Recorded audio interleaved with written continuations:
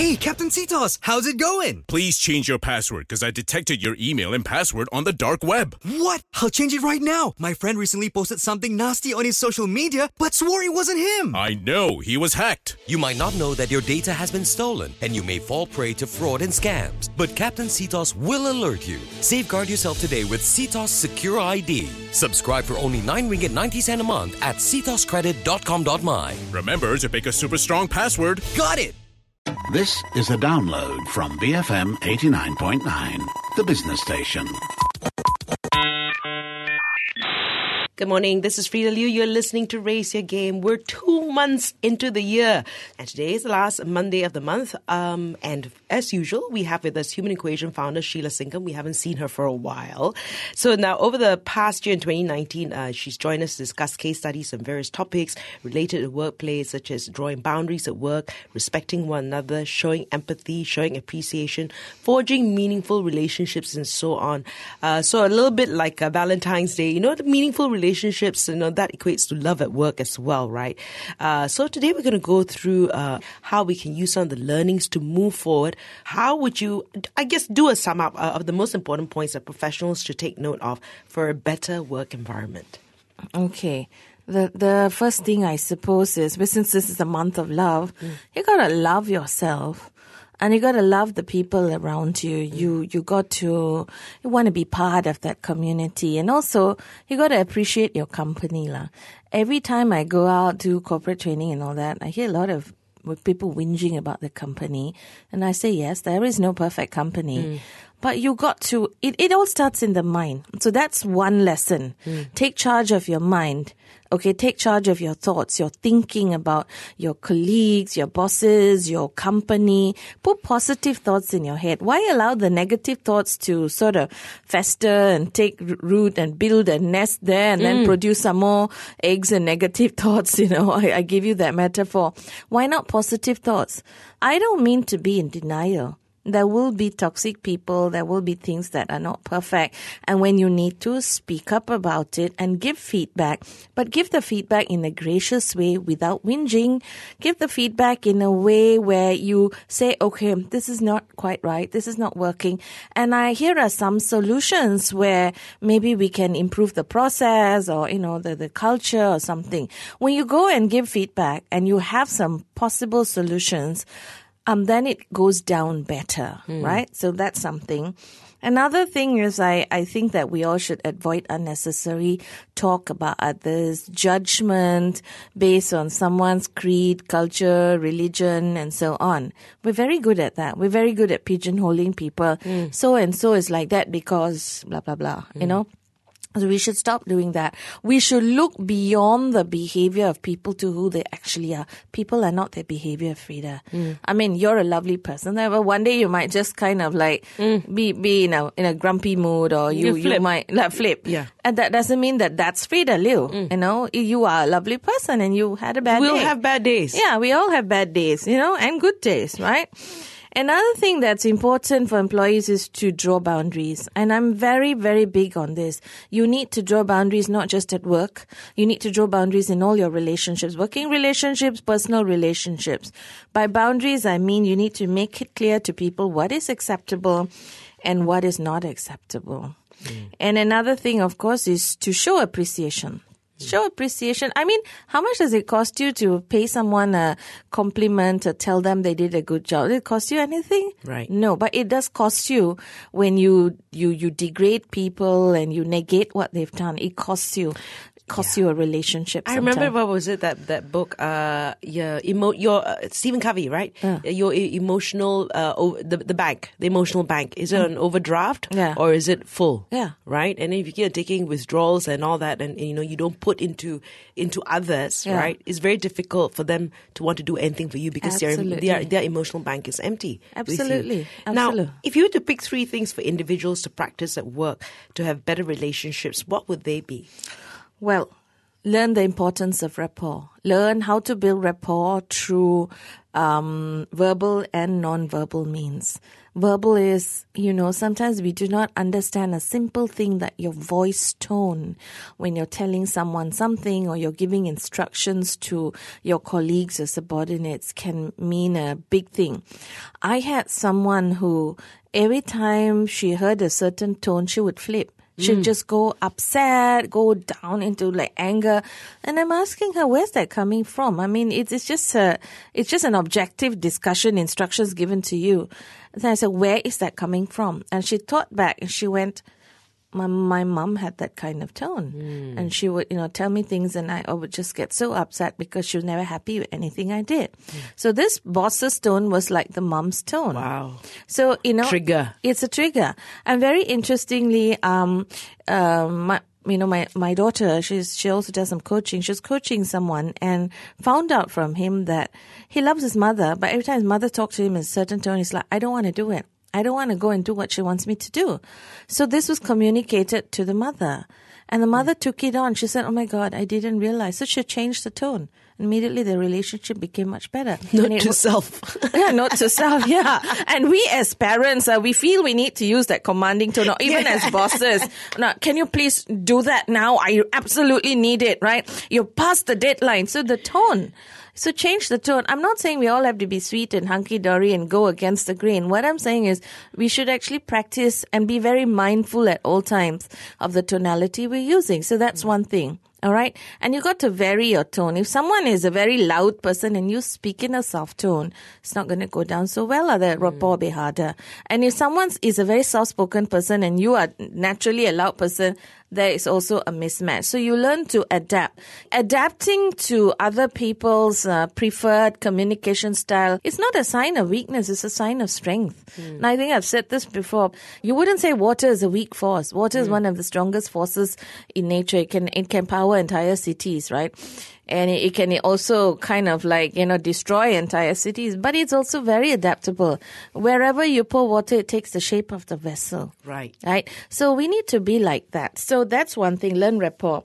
Another thing people need to do is to respect the other person's model of the world. We need to be more respectful. How do we do that? We put ourselves into other people's shoes and ask ourselves, where are they coming from with this? And what's the reason they behave the way they do? And how would I behave if I were from that background and in those shoes, right? And of course, the third thing is we need to be very open to receiving feedback. Feedback is the path to growth. Right. If you are averse to feedback, if you've got such a big ego that you can't have people telling you how you should, be, or, what you did wrong, then you're never going to grow. You're never going to be able to change and evolve into the person you're meant to be. Right. And of course, learn to give feedback graciously. I tell you, I've heard horror stories about how employers and bosses shout at others in front of shout at their staff in front of others, in front of clients at meetings. And I'm like, that's a no-no. Anytime you want to give someone feedback, it's got to be given in private and very graciously. All right. You talk about respecting other people's view of the world. And I just think about how we have these conversations in Malaysia about race and religion, right? Yes. And, you know that there's always going to be something of contention if you want to create trouble, right? And when you can actually sort of respect that people have different maps of the world because of their race, their ethnicity, right? Make it such a much better place here in this country. We're mindful of that because that's what people know us for, our diversity. Exactly. Exactly. Now you've also stressed a lot on values in our conversations in 2019, and yet individual values and corporate values can vary. How can we be aligned with our employers if their values, differ from ours? Okay, in the first place, you're not going to have a lot of conflict between your values and the corporate values as it were. Corporate values are generally very generic. They'll have things like integrity, respect and all that, which I think many of us align with. I mean, you tell me someone whose personal values would conflict with integrity and respect, lah. You know what I mean? Because everyone has their own concept of integrity. So if the corporate value is integrity and yours is honesty is kind of like one of the components of integrity. So you can align with that. So many people, I think, do not have issue with the larger corporate values. It's the unspoken values that are being practiced. Now, I personally had that experience whereby a company is preaching something, but they're practicing something else. So for employees who see that and cannot align with that, there will be a conflict. For example, employees whose personal values are like freedom, appreciation, equality, and then they join a company where there's a lot of hierarchy, right, where the bosses say, no, you have to call me Mr. this and Dato that and all that. I'll die. And you have to grovel, and it's a very feudalistic attitude, which you do get a lot in Malaysia still. So when an employee joins a company like that, they're going to leave. They're going to be, this is not my scene, You might align for a little while because you're trying. But in the long term, that is just going to eat at you and going to cause you a lot of sort of dissatisfaction. Another issue is where, the company says we're looking at respect, we're looking at teamwork and all that. But behind the scenes, their ultimate value is the bottom line, profitability above all else. Now, I worked for a company like that, profitability above all else, above the people, the well-being and all that. And I said, here you are going and telling other people they need to invest in the well-being and employee engagement and all that. But on the other hand, you are not. Right. So you are conflicting their own values. And for me, personally, one of my highest values is congruence. Authenticity is part of that. You do what you say you will do. If you do something and say something else, I cannot. So I left. I left and started my own outfit where I could practice my own values. So there will be people like that. If you see a company where, a lot of people are leaving for certain reasons, you got to ask yourself whether at the lower level, at the subterranean level, so to speak, they are practicing a value which is in conflict with their own, list of values. Seriously, people need to look into the values. Companies need to look into the value system. I feel that instead of getting some fantastic consultant to come in and come up with a list of values that embody who you think you want to be, they should be organically derived from the people. Right. Okay, because if your values up there are so lofty and people cannot, align with it, then they just don't understand it. They don't know how to translate it. And then they will leave, So derive it organically and review it every 5 years. Because you got new people coming into the workforce, lots of Gen Y, millennials coming in. They march to beat a different drummer, right? So as they come in and as people leave and new people come in, you need to review your value system. So we'll continue our conversation in just a moment. I'm here with Sheila Singam from Human Equation. Stay tuned, BFM 89.9. Broking financial mergers. BFM 89.9. Good morning. This is Frida Liu. I'm here with Sheila Singam from Human Equation. We haven't had a chance to see her in January or December, so it's good to have her back here. And we're talking about some of the things that we discussed over the last year and what it means, I guess, right now, to take these steps to make it a productive year forward. And so the workplace trends that could impact working culture. How would individuals and corporations need to adjust to these trends? I think companies need to, first of all, put in place a framework of trust. They need to trust their employees. One of the things that many employees say puts them off and causes them to leave is a lack of trust. The minute you mistrust someone, it violates the... I stop trusting you. Yeah, right? You as an employer stop trusting your people. And this whole clocking in sharp 9 to 5, 9:05, you come in every day, you get a memo, it's ridiculous. When I hear these stories, this still happens now. And to smack employers like this, okay? So the trend is switching to a system of working that is task-based rather than time-based. So instead of making people come in 9 to 5, as I said, let them come in and work, fulfill whatever they need to fulfill for the day or the week and deliver it and go. You're paying them for the work they do, not for the time they put in. Why do we need to pay people, if you're not doing 9 to 5, then I cannot pay you this salary? And I've seen this. I've seen some people who say, look, can I work less days in a week because, I got family commitments and all that. And they're working. They come into the office 2 days, but the rest of 3 days they are working from home. But they're not being paid for that. They're being paid for the hours they come into the office, which I feel is very ridiculous. Of course, we can't do this for every industry, like manufacturing and all that, unless it's fully automated. You need people to come in at a certain time. I understand. Certain jobs, you need that, right? Yeah. But where you can do it, you know? Right. Because people sometimes work into the night when everything's quiet, Correct. right? And this is the thing, you know. I come in at 9, I work till 9, no one gives me overtime. But if I come in at 9, 10, and I go back at, say, 5 or 6, people just clear out the extra 5-10 minutes. You know, it's just, I don't get it, Frida. I really don't get it. And another thing that companies will need to do is invest in IT infrastructure that's necessary for working and collaborating in the virtual workspace. You know, so there's a lot of cutting edge technology being designed, and if you're just focusing on the material things, the buildings, the investments, you need to not just invest in the IT. You need to gear your people up. You need to do continuous training so that even the oldest employees begin to feel comfortable with the system. Today, what happens is we're going to change the IT system or upgrade or something. Everyone goes into a flap. It's like, oh my God, I'm not going to be able to get on board with this, right? Of course, cultural training is also important. I'm not talking about cultural as in people from other nations. I think in Malaysia, we need cultural training. Yeah. Okay? We really need cultural training because we need people in the workplace to sort of respect each other's map of the world. I was talking to someone who came to me and said they have a group chat at work. Okay, and there are multiple races inside.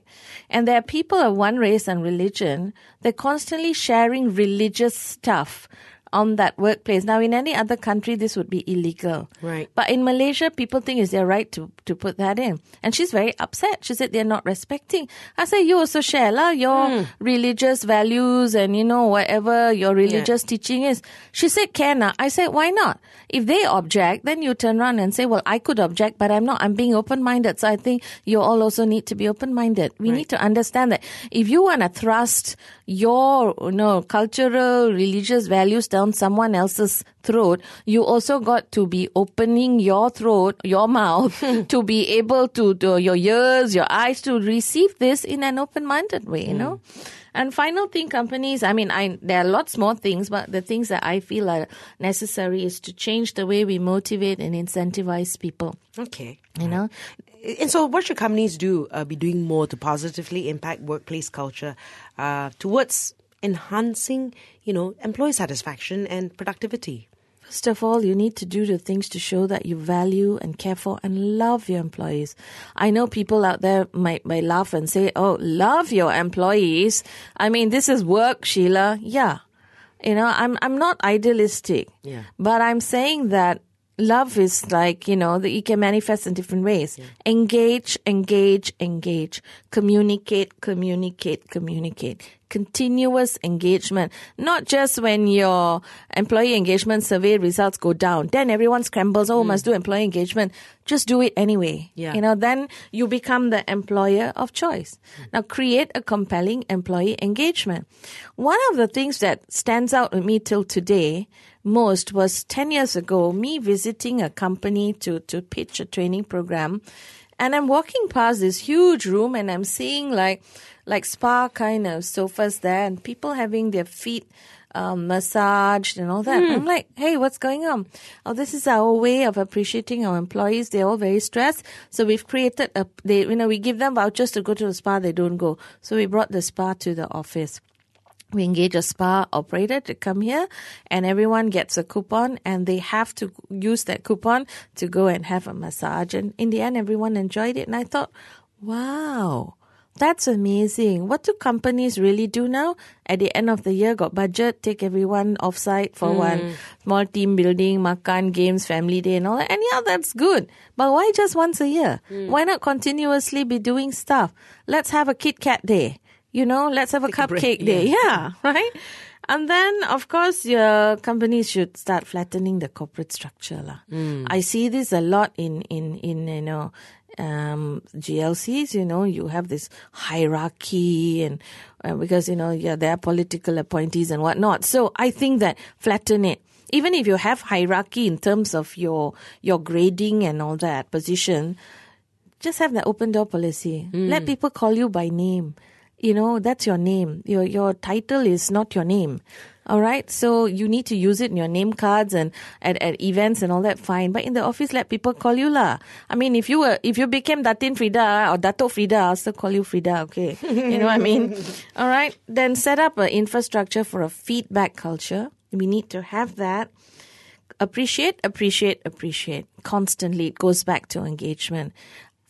40% of employees globally in a survey said that they would stay if they felt appreciated.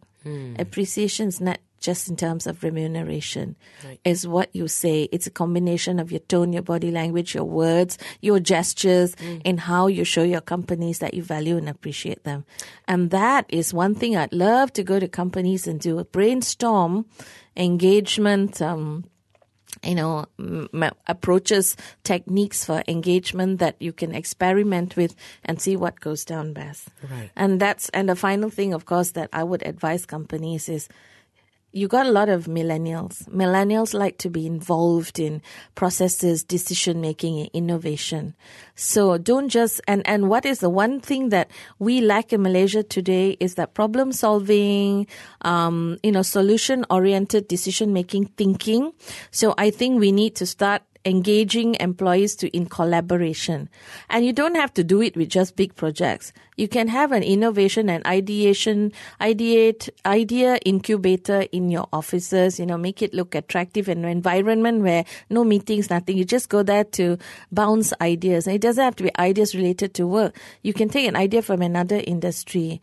You can just do a puzzle. The whole idea is to go in there and to, use your brain to start coming up with new ideas. Then when people are used to this and they have fun with it and they're not afraid of it, then you can start introducing innovation in terms of our products, our services, our processes, HR, learning, and all that sort of thing. And how do you think innovation will fit into the enhancing the working experience?